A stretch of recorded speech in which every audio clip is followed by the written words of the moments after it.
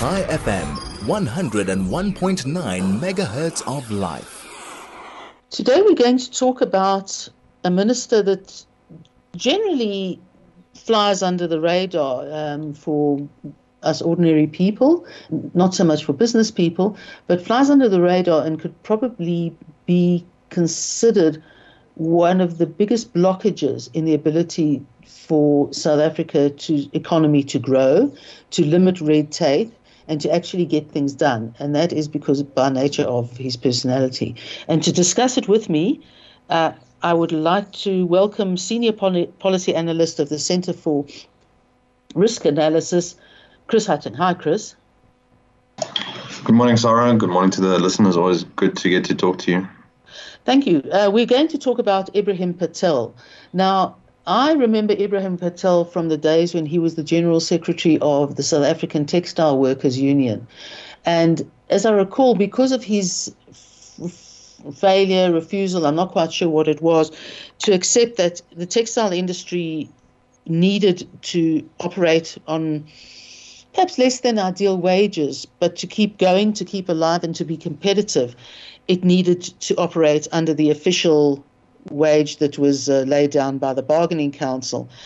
And I think one could almost say that he single-handedly destroyed South Africa's textile industry as a result. Ibrahim Patel is now the Minister of Trade, Industry and Competition. He seems hardworking, he seems dedicated. Broadly speaking, before we go into the specifics, what's the problem with Ibrahim Patel, Chris? I think the biggest problem, and this falls to a lot of other ministers and bureaucrats in our government broadly, is ideas and philosophy and ideology. So to try and give credit, or to try and be, I guess, devil's advocate, people who want things to improve and want the economy to grow, but because their ideology demands that they are in control of the economy, that they're in control of business decisions, that they're in control of people's investment choices, they know best. They enact policies and regulations and laws that inhibit those things from taking place in the first place. So if you look at textiles, for example, just how protected and brittle that industry has become in South Africa, our auto industry as well, all because of number one, subsidies, and also secondly, because people like Minister Patel think that they know best to how businesses should invest in those sectors. And unfortunately, that means those businesses haven't grown as much as they could have. So people such as the minister and others will point to the successes, quote unquote, of those industries and how well they're performing now. But it's for a very select few. It's not as robust as it could have been. South Africa could have indeed been leading in terms of electric vehicles and components and that sort of thing. Our manufacturing capacity could have been much higher than it currently is, but because the wrong decisions were made before, those industries, I think, have steadily declined and are not nearly what they should be now. I think the problem with Patel and his predecessor, Rob Davies, is that he is a genuinely committed Marxist. Mm-hmm. So, as you say, the decision-making from the top is always the right decision-making, notwithstanding the criticism that despite some moves to cut red tape, he's been described as actively kneecapping investment in South Africa by, as you say, trying to force businesses to do things its way. Now, the problem, of course, with that is that the very tension is between him thinking that as a minister he can dictate how business should be run in the country versus businesses large and small who actually know what needs to be delivered and what to be provided to the society. It's such a fundamental sort of distinction between the two sides that my concern is that the threat that Ibrahim Patel brings to the society is that while we're looking at the sort of more flamboyant ministers, he's quietly beavering away and meddling where he shouldn't be meddling. Yeah, to give the minister credit, he has been incredibly effective in implementing his ideas and his policies and his plans in a way that doesn't grab attention as much as ministers who say silly things and who attack civil society representatives at media briefings and that sort of thing. So that is probably to his credit. I think it also indicates a bit of that bureaucratic side of how he operates and how others in the government also operate, where there's a disconnect between their view of society in the corridors of power versus how things happen on the ground. So you've got this vision of how South Africa should look and how it should work, and we need to localize and industrialize. But on the other hand, we aren't supplying reliable and cheap electricity to mines and to factories, for example, to grow. So there's that. It's the idea also of the smart cities on the one hand versus just rolling out mobile data access and more spectrum on the other hand. So it's that serious disconnect between these grand visions of utopia versus getting the basics of governance right. Just last week, the Auditor General released the reports about the progress or lack thereof being made in repairs in KZN after the floods earlier this year, those devastating floods. And I think, again, you had President Ramaphosa, you had former KZN Premier Mr. Zikalala. They visited, very, not recently enough, but not soon enough after those floods, but they were there. They said things would be repaired and fixed. But this report shows that almost 4 months after the fact, pretty much nothing has been done. So this is a pervasive problem across government, and it points to ministers, again, such as Minister Patel, who've got their idea of how things should go, but not doing the hard, necessary work of capacitating their departments, of giving them the necessary skills, of working with private businesses and communities, working with organizations like Gift of the Givers. I think you see a serious disconnect there. Yeah, it's almost like what I've always found strange about not giving not working with the private sector properly and not giving them space is that people only care that things are done, and if that's the task of the government to get things done and it gets done, they'll look favorably on the government for getting things done. They're not going to seek out the particular private company that assisted. The government got it done. That's all that matters. But that doesn't seem to be an idea that filters through to the ministries. Can I ask you about his involvement in the Burger King deal of last year? Because he is the Minister of Trade, Industry and Competition, and that he seems to relish interfering with what he thinks is uncompetitive for one reason or another. I gather he played a role in blocking the deal because of a lack of black economic empowerment provisions in the deal. And the irony of that particular provision was that the members of the consortium who were going to buy Burger King, many of whom were black themselves, and they wanted to buy the consortium, as did the group that they were buying it from. They were black members of that side wanted to sell the Burger King to the new group, and he made it very difficult for them. He required harsh commitments to invest further, not to cut jobs, to implement BEE. I mean, if I were buying something like Burger King, I'm not sure I wouldn't have said, I'm going to take my investment elsewhere. No, absolutely. And I think we're seeing growing concerns about the role of the Competition Commission, of ITAC, the sort of government body that imposes tariffs and investigates dumping cases, that sort of thing. And they're all coordinated largely by Minister Patel. Not to just focus on him, but this points to a view I think many in government hold, including Mrs. Kubai, who's the ANC's head of economic policy, who said a few months ago that business must invest in the country unconditionally.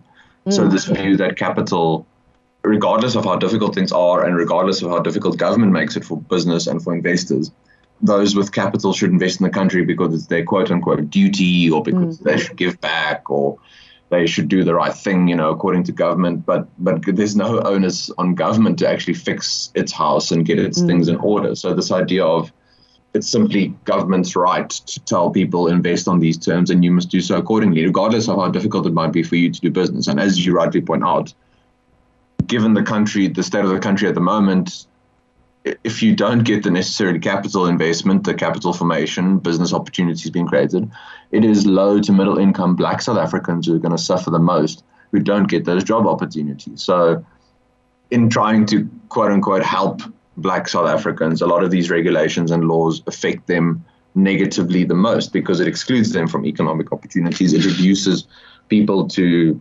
reliance on government grants, for example. Perhaps, I mean, one often wonders why are these decisions made? Why doesn't government realize if it only does this, it will be more popular? That might not be its intention. It might very well be the case that many in government feel it is right for citizens to have to rely on the state for pretty much everything. And one can argue that they've been pretty effective in implementing that over the last 15 to 10 years. Mm-hmm. No, I think that's part of it. I think that's the kind interpretation. The unkind interpretation is that they believe it's their duty to deliver, and they can't because the levels of corruption and incompetence are so great that that they are unable to do so.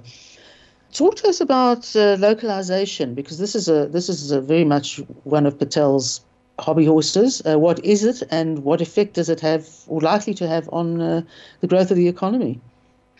So just broadly, localization is the idea of trying to produce goods, components, products, more of them locally versus importing them. It's trying to grow your own manufacturing capacity in your country. So in my view, localization can be achieved in mainly two ways. Number one is by imposing higher tariffs and duties on imported goods. So you make it more costly to bring those things in so that citizens will buy more things locally. And secondly, you can achieve localization through subsidies. So you subsidize businesses, mines, farmers, local manufacturers, so that they can compete with international competition, as it were. I think one can try and be gracious and say, there's a thing about buying locally and reshoring your supply chains that might mean that you're less exposed to global risks, as is the case at the moment in the world with things so uncertain. So there's an element of being pro-localization, but the way you achieve it, I think, is the main issue. I think there's a much better way to achieve localization. For example, again, breaking up the Eskom monopoly, ensuring that citizens have access to reliable, cheap electricity from different competitors would mean that South Africa's manufacturing capacity would automatically grow a lot faster. Things like removing the incredibly high tariffs on imported electric vehicles would mean that South Africans, if they so choose to, if they want to shift to renewables, that they're able to do so. If you're so concerned about climate change and you want people to be able to deal with that, I think one of the better ways is, for example, not demanding that Eskom procure its solar panels from only one local supplier, but can get those from many suppliers, because if that one local supplier goes down, then Eskom is in a bind. It can't move to different forms of electricity generation. It can't sort of risk-proof itself. So all in all, localization aims to increase a country's manufacturing capacity and the buying of local goods. But I think at the end of the day, number one, you do it in a top-down way. That simply means that you're going to give subsidies to those who are well-connected politically. They're going to benefit from those connections. They're going to be protected from improving, from upping their game, because they'll know they can always rely on state support. And you're going to affect, again, low and middle income consumers the most, because they're going to have to pay more to import products that they would have used before, that they simply want to buy, and it's their right to, of course. One can't dictate to people what they should buy and from whom. It's a very sort of paternalistic, centralized point of view. I mean, from my sort of uninformed view, the idea of buying solar panels from one supplier only suggests some form of corruption and nepotism on the part of government. I mean, it doesn't, to me, it doesn't otherwise make sense. And the only thing that worries me about the electric cars is that they're probably doing us a favor, because we don't have the electricity to drive electric cars. Well, whatever. I see that he said, it was quite funny because it was worded as, I come from on high to allow small businesses to work together to sort of even though it might be not good for competition, I thought that was rather strange. I mean, how would he? I mean, I know he has the power to split up businesses because things are not competitive, or not allow purchases of businesses to go through because the environment becomes less competitive. But small business, I mean, I don't understand it. Am I missing something? No, I mean, I think your sense of trying to make sense of the latest pronouncements indicates the corner into which the minister has forced himself, and in which many bureaucrats and politicians force themselves, with this thing of they know best how businesses should interact with each other and with consumers. But now that they've realized the destructive effects of those regulations and those ideas, they're trying to adapt to the situation. It's more being forced by the devastation of reality into a different position, versus realizing, oh, this is the necessary consequence of my ideas, of my ideology. So the very novel concept that businesses should be allowed to engage with each other on their own terms if it's to their mutual benefit. It's quite the free market admission by the minister, but I think it's by a serious change of heart or anything, and it will be walked back upon at some point in the future. Just on that point you made about the solar panels again, the intention of wanting to include maybe black-owned businesses, black-owned manufacturers in government contracts and in business, but with the long-term effect being that only those with the necessary connections get those contracts, which means others who would have been able to get more market share simply won't enter the market, or that they'll be stifled because others will get government subsidy. So again, you have the long-term ripple effects of fewer players in that market and fewer job opportunities in the long run. I think one of the ironies, talking about solar panels, is the fact that because of the disaster that is Eskom, private sector, ordinary homeowners are purchasing solar panels or installing solar as an alternative or as a backup. And so that the small providers are thriving by virtue of the competition. They're doing exactly what one wants small businesses to do. And prices are varying depending on who you seek and who you go and get quotes. So the private sector operating on a free market basis, far away from government, is working exactly as it should. Yes, absolutely, and I think that maybe we should take heart in that. I mean, it's always difficult. It's difficult in our line of work to find glimmers of hope, but consumers and markets do ultimately find a way, no matter the best intent or the worst intentions of central planners. Even after 2 years of lockdowns, people still try to find ways to fulfill their basic needs. They try to care for each other. They try to look after each other and find other sources of goods and food and all that sort of thing. So people are more resilient, I think, than politicians sometimes hope for. I know that this week Cabinet is beginning a debate about introducing an economic relief package in South Africa, as some European governments are now doing with the rise of energy in Europe, the cost of energy. And I wonder, maybe the best way for Cabinet to quote unquote intervene is to do nothing and to remove, for example, those taxes that they take as part of the petrol price, or those local content requirements that increase the cost of importing solar panels. So that by doing those things, you give South Africans the space to not be so reliant on the state. But of course, I don't think those are the interventions that Cabinet will ultimately come up with. Hashtag you don't have to be Jewish.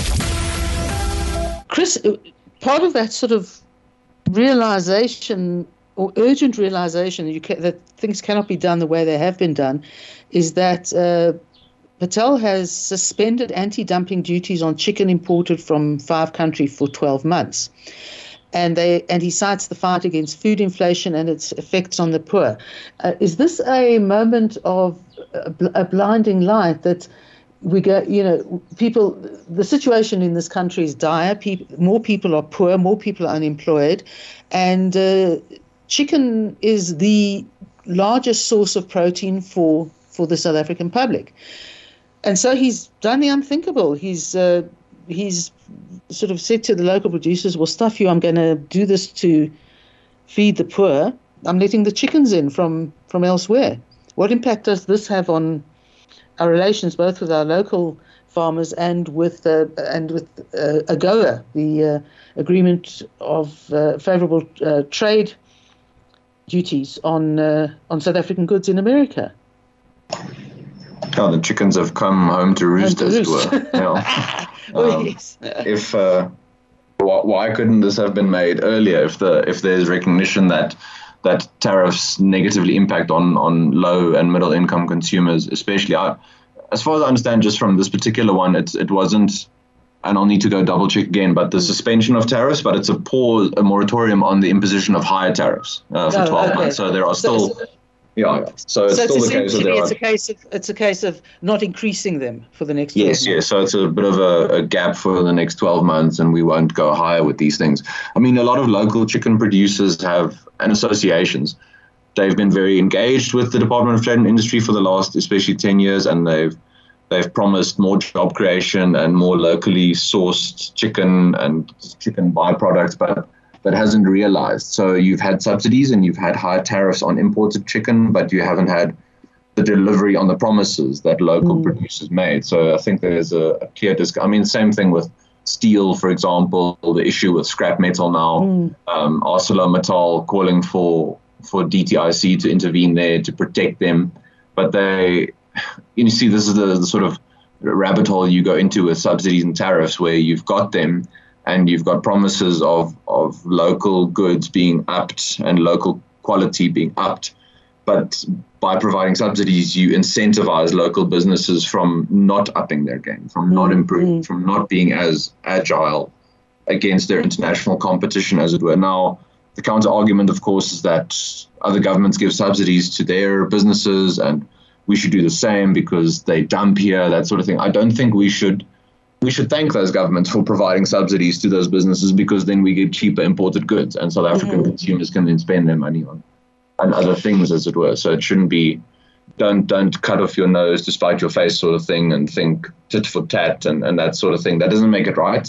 But other governments give their businesses subsidies, but I do think it helps consumers here over the long run. I think there will be a reversal of this again, probably within the next 12 months, if not sooner, because the ideology dictates that this is too much of an admission on the part of Minister Patel and government that their regulations have not produced the results they wanted. So I'm sure that gives them much more sleepless nights. This very clear, concrete refutal of their ideology than, for example, record high unemployment. I think that sort of embarrassment of look how our policies have failed, we have to walk back on them, that will motivate them to go back on these announcements very quickly.